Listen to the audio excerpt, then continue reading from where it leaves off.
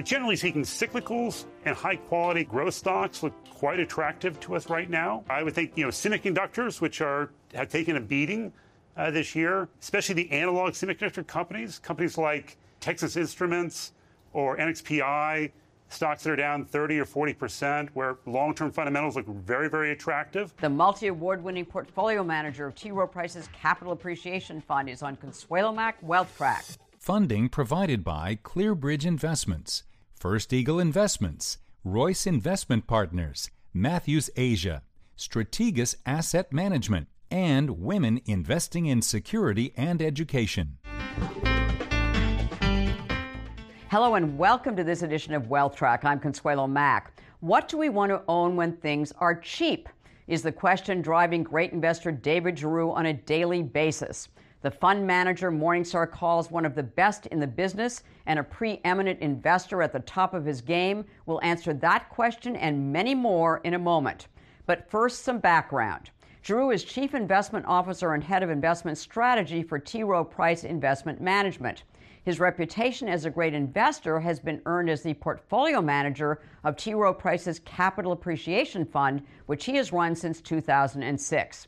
Giroux is a 5-time nominee and 2-time winner of Morningstar's Manager of the Year award, the most recent being in 2017 in Morningstar's Allocation and Alternatives category. He is also a 17-time winner of the Lipper Best Fund Award. He became a member of the prestigious Barron's Roundtable in January and recently published a book titled Capital Allocation, which will be the topic of another Wealth Track program. Since inception, Capital Appreciation Fund has more than met its long-term goals of matching the absolute returns of the S&P 500 with substantially less risk. As Morningstar says, he has done it by relying on savvy stock picks to spur the fund's performance. Now, unfortunately, the nearly $50 billion fund has been closed to new investors since 2014 due to capacity restraints, but we can still tap into Giroux's expertise beginning right now. It's been a rough year for the markets and capital appreciation, although it's down less than the market in its category. I asked Giroux for his view of the state of the market, its risks and potential rewards. What I would tell you is that, beginning of the year, the market was very, very rich. Valuations were high. Today, I think for long-term investors, people who have a 3 to 5 year time horizon, I would say the risk reward in the market today looks quite compelling. And again, if the market were to fall another 10 or 15% from where we are today, I think it would be an amazing opportunity, kind of on par with what we had kind of in the GFC or even during the bottoms of the COVID lows in March of 2020. This is the enthusiasm of an investor who wants to own things when they're cheap. But as far as the damage that the Fed could potentially do, I mean, we've got a Fed that is tightening steeper and faster than it has since Paul Volcker was in office in the early 80s. So how do you assess the potential damage that we might be seeing in the economy and the markets? Well, clearly we are likely to have a recession caused by, again, what the Fed is doing to try to stamp out inflation. Again, I think that's actually, in many respects, fixing the inflation issue will hopefully fix the multiple issue. And again, I don't think I'm not in the camp that to get inflation back down to 2 to 3% kind of range. I don't think we need to keep Fed funds at 4.5% or go to 4.5% and stay there forever. I think that is a temporary level. And again, even if you look at the Fed forecast, they kind of have in 2024, 2025, rates coming back down as we expect inflation to get back into that kind of 2 to 3% range, or what I call the new normal that we're going to be dealing with going forward. I think you're a little bit more optimistic about what kind of a recession that we might be in for than a lot of other people are becoming on Wall Street, because Wall Street's becoming quite pessimistic. Yes, it is interesting that Wall Street gets very pessimistic as markets go down, and they're not very pessimistic when markets are high and valuations are high. We kind of do the opposite. Who knows where the market goes tomorrow, next week, next month? It's not really what I focus on. Right. What I am seeing today is, again, if on whether you're 1 year, 3 year, 5 year view, we're seeing some really compelling opportunities. high quality companies trading very reasonable valuations, or cyclical companies that are down 30 or 40%. And even if you have a recession, most of those companies, their earnings will only be down 20%. So in many cases, a lot of cyclical companies are already pricing in a pretty bad outcome. And again, that creates a pretty attractive risk reward for those long-term investors. You wake up every morning saying to yourself, what do we want to own when markets are cheap? So what's cheap that you want to own? Generally speaking, cyclicals and high-quality kind of growth stocks look quite attractive to us right now. I would think, semiconductors, which have taken a beating this year, especially the analog semiconductor companies like Texas Instruments or NXPI, stocks that are down 30 or 40%, where long-term fundamentals look very, very attractive. Earnings will probably be a little bit too high if we have a downturn, maybe even materially too high. But I think if you look at even on a normalized earnings, these stocks are very, very compelling, where the fundamentals look very, very attractive on a multi-year period of time. I noticed that in the second quarter that Apple became one of your top 10 holdings. I was interested in that, new to the top 10. So tell us about Apple.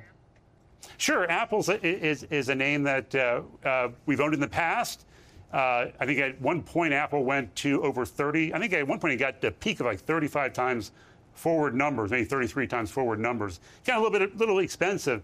And I think at the depths of the market, when you think about where the market got in June and July, Apple was trading about 20 times forward numbers for a really high quality company where, again, the business mix is shifting to a little bit more towards services, maybe a little bit more stable revenues.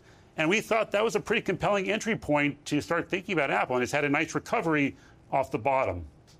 How do you feel about the fact that they are sitting on such a huge amount of cash? And they've been pretty forward about how they're deploying capital.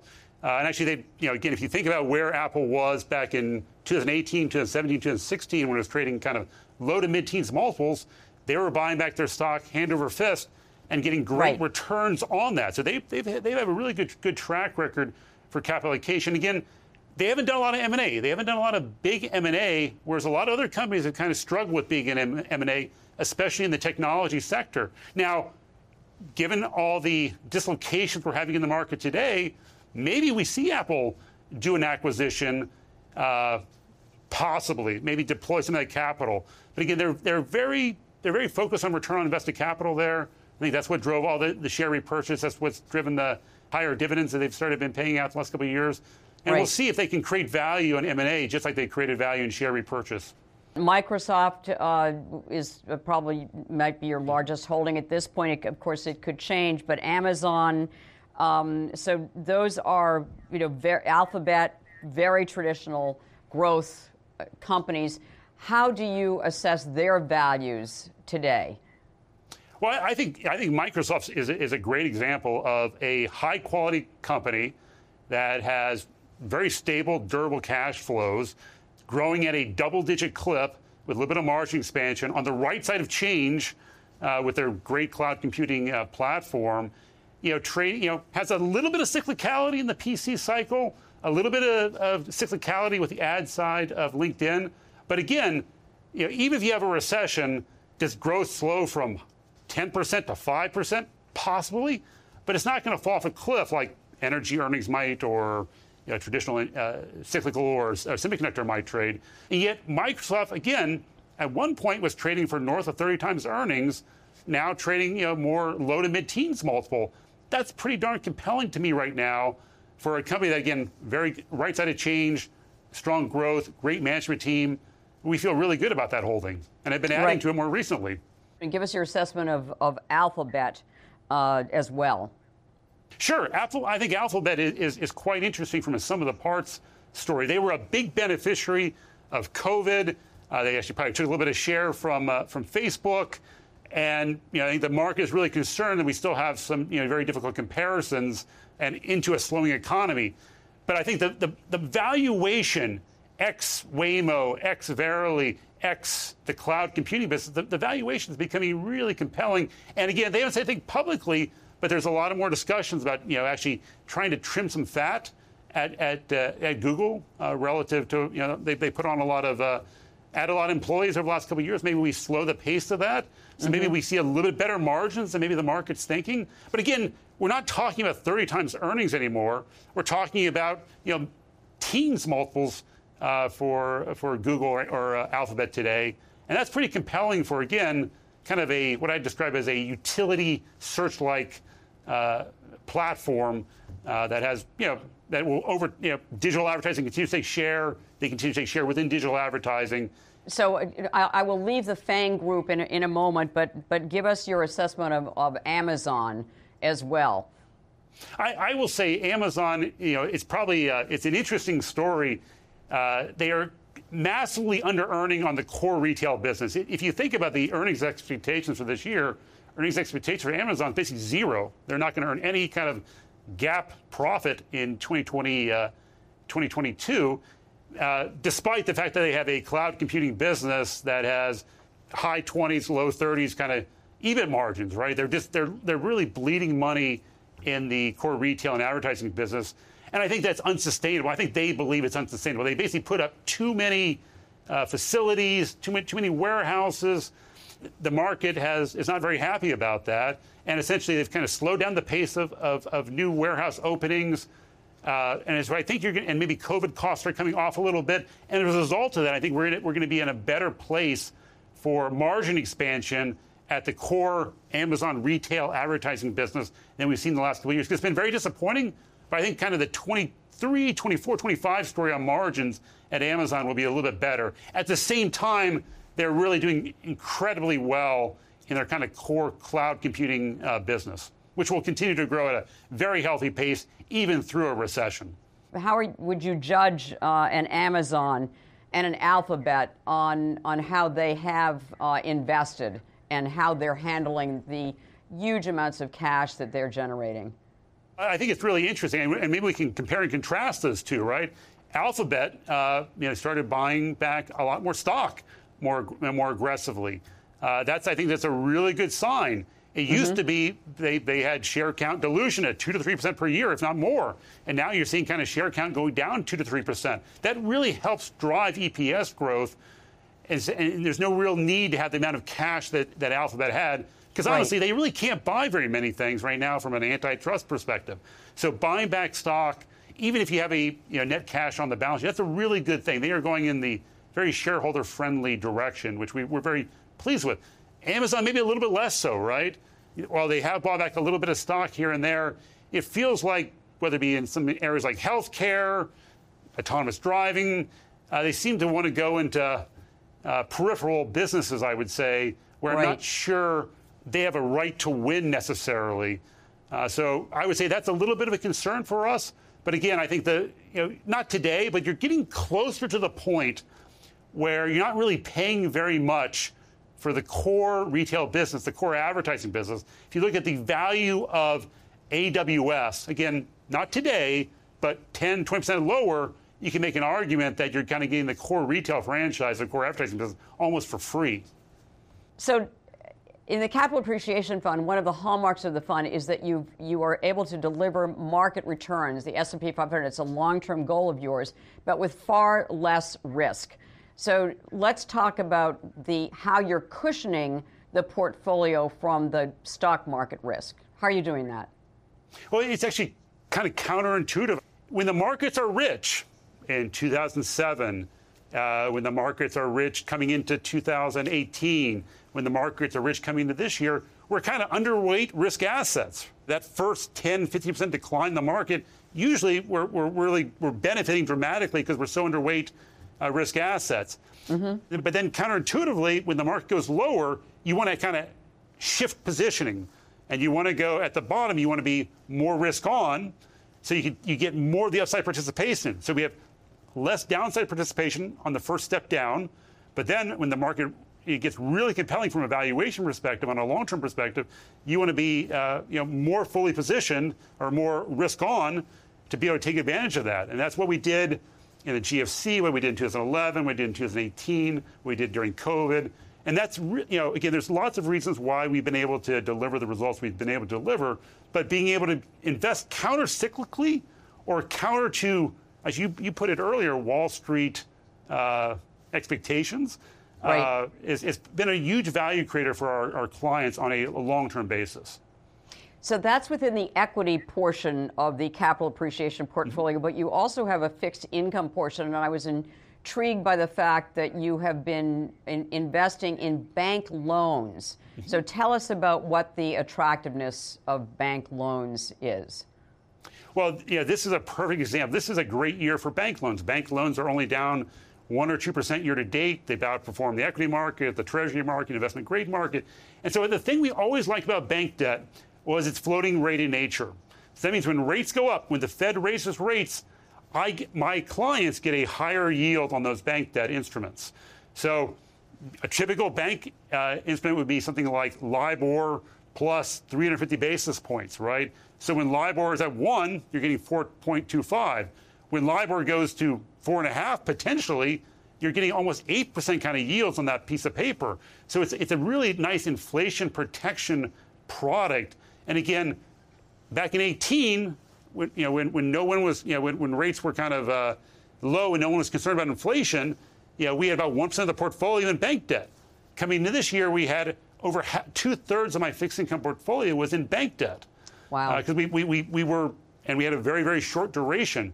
So that's really helped the performance of the strategy, and especially the fixed income strategy this year, kind of dramatically outperform because we didn't own any treasuries, we didn't own any investment grade bonds, or very, very few investment grade bonds. We were basically a short duration, high yield portfolio, but mostly a bank loan portfolio. Although that has changed a little bit as the market has changed a little bit over the last 6 months. What's your view of U.S. Treasuries at this point? Historically speaking, we haven't had a big exposure to U.S. Treasuries. We've only bought Treasuries really 3 times in the course of my career. But this year, when we've had this inflation, we've had a lot of concerns about longer-term inflation in the U.S., I think Treasuries had become a little more compelling. And we went from 0 Treasuries at the beginning of the year, and about 9.5% of the portfolio today is in Treasuries. And we've been adding them, honestly, a little bit more recently as the Treasury yield got more attractive to us. It's not a defensive move.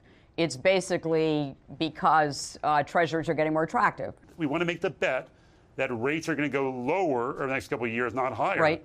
So we've been adding kind of 5-year treasuries, and there's obviously the potential we could go a little bit longer on that duration as well. Again, if you believe, as I do, the Fed will be successful and lower the rate of inflation to a more normalized 2 to 3%, kind of mid next year, which is what we see, and actually what the market expectations are.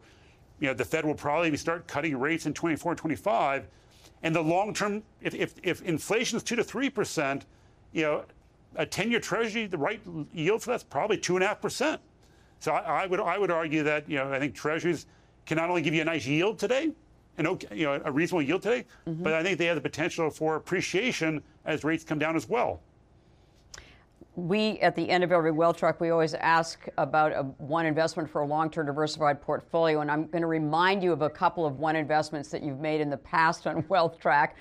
In 2018, you recommended utilities, and they've done incredibly well. What is your view of utilities now, and is there still a case to be made for utilities? Well, first of all, I love utilities. I think no one, everybody who has one share in consumer staples should put all the money you have in consumer staples, put in utilities. Utilities will grow faster, lower volatility, benefit long term from the transition to renewable power. Utilities are a very attractive 6 to 7% EPS growth, 2.5% dividend yield, low risk way to. If you have a 20-year view, I think you're going to make a ton of money in utilities on a long-term basis. Huh. Now, and we were 800 basis points overweight utilities coming into the year, but utilities have done well. Utilities, people went from hating utilities to loving utilities. So today, probably the first time in a number of years, we're actually underweight utilities. So we've basically knocked down, we've gone 800 bips overweight to 100 bips underweight utilities, principally because we want to use those basis points, that exposure, to invest in cyclical companies, high-quality growth trading at a very reasonable valuation, some GARP stocks, some healthcare things that look quite attractive to us. So we've had to kind of reallocate the equity portion of the portfolio to take advantage of what the market's giving us today. And the other one investment that you made, and this was in 2019, was General Electric. And I was I was very skeptical of that choice then. I am kind of equally so now, but at that time it was trading at $9. This was before the 1 to 8 reverse split. Yep. It was about the equivalent of $72 or something, and now it's in the 60s. What's your view of General Electric now? We still like General Electric. Is still a very large position in the portfolio. I would say that there's probably no company that's had worse luck since then than GE. I mean, if you think about what's happened to GE, it's really a function of a couple of things, right? First, COVID. Again, we weren't talking about COVID back in 19. It really hurt their aerospace business. The profits went down dramatically. Profits won't get back to kind of the 19 levels of 2025. So their biggest, most profitable business got hurt the most by COVID. Right. No one was expecting that. But I'd also say, they've got supply chain that's really hurt the healthcare business. They can't get enough semiconductors. And then obviously inflation has really hurt the renewables business. So all the operational improvements they're making have been kind of, at least in the short term, masked by some of those idiosyncratic events that's kind of gone against them. But beneath the surface, cash was better, culture's better, balance sheet's better. And so I think we still feel good about GE on a next 3 to 5 years. And even again in the mid 60s, I think it's kind of a silly valuation. But this is a high conviction stock still, as far as you're concerned. It is one of your top 10. It's still a large position. We're a very concentrated strategy. We don't have any really small positions. So we only own 40 stocks in the portfolio. So Right. GE is still about 3% of our equity portfolio today. But I think we're going to spin off. We're going to spin into 3 companies, right? The healthcare business can be spun off next year. I think we see easily $30 of value there. The aerospace business, again on a multi-year basis, significant value there. And then the renewables business, which is losing a lot of money temporarily because of the supply chain, inflationary issues, and maybe some bad contracts that they wrote, that won't bleed forever. And I think so. Maybe the renewables and the power business is worth $15 per share. So you put all those together. I think there's a very compelling case that the stock can be a $100 stock without any kind of heroic assumptions. So what would your one investment recommendation be today for, again, long-term diversified portfolios? So where you're kind of in your sweet spot, looking 10 years out. My favorite idea right now for long-term investors is NXP Semiconductors. This is a semiconductor company that is analog and some digital semiconductor components. But essentially, it's a company that benefits from the wave of EVs that we're going to have in this country and globally over the next 10 years. We think EV penetration is going to go to 40 to 50% of the worldwide fleet. Right. As a result of that, half their business is tied to auto. The penetration of semiconductors in an EV is materially higher than in a traditional ICE vehicle. They've been growing their revenues per vehicle at a double-digit clip that can probably accelerate over time. So this is a company that probably should be able to grow revenues on a through the cycle basis, probably at high single-digit kind of rate, have a little bit of margin expansion, buy back some stock, and then the valuation today is very, very compelling for that kind of algorithm. And again, very, very out of favor. All those things I was talking about when the stock was $240 last year, the market was talking about, the market was excited about. No one's talking about that right now. Everybody's talking about what's the next quarter going to be. But for a long-term investor who's looking out to 2030, great management, great end markets, great ESG story. I think it is a very attractive name that we are buying hand over fist these days. David Giroux, thank you so much for joining us on this edition of Wealth Track. And we look forward to talking with you on another Wealth Track about capital allocation, your new book, and about that process and why it's so important to successful investing. Thanks. Oh, thank you, Consuelo.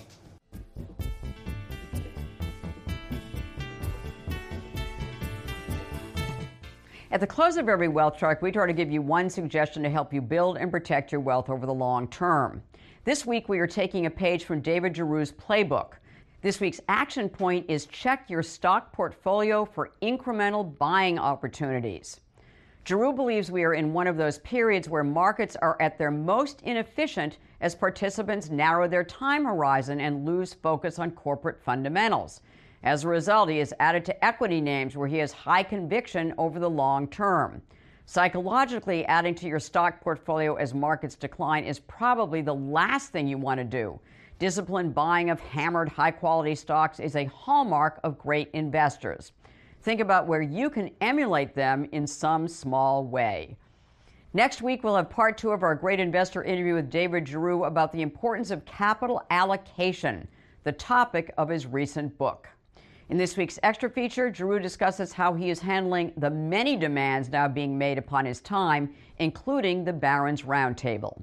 We hope you can follow us on Facebook, Twitter, and our YouTube channel. In the meantime, thank you so much for watching. Have a rejuvenating weekend and make the week ahead a healthy, profitable, and productive one.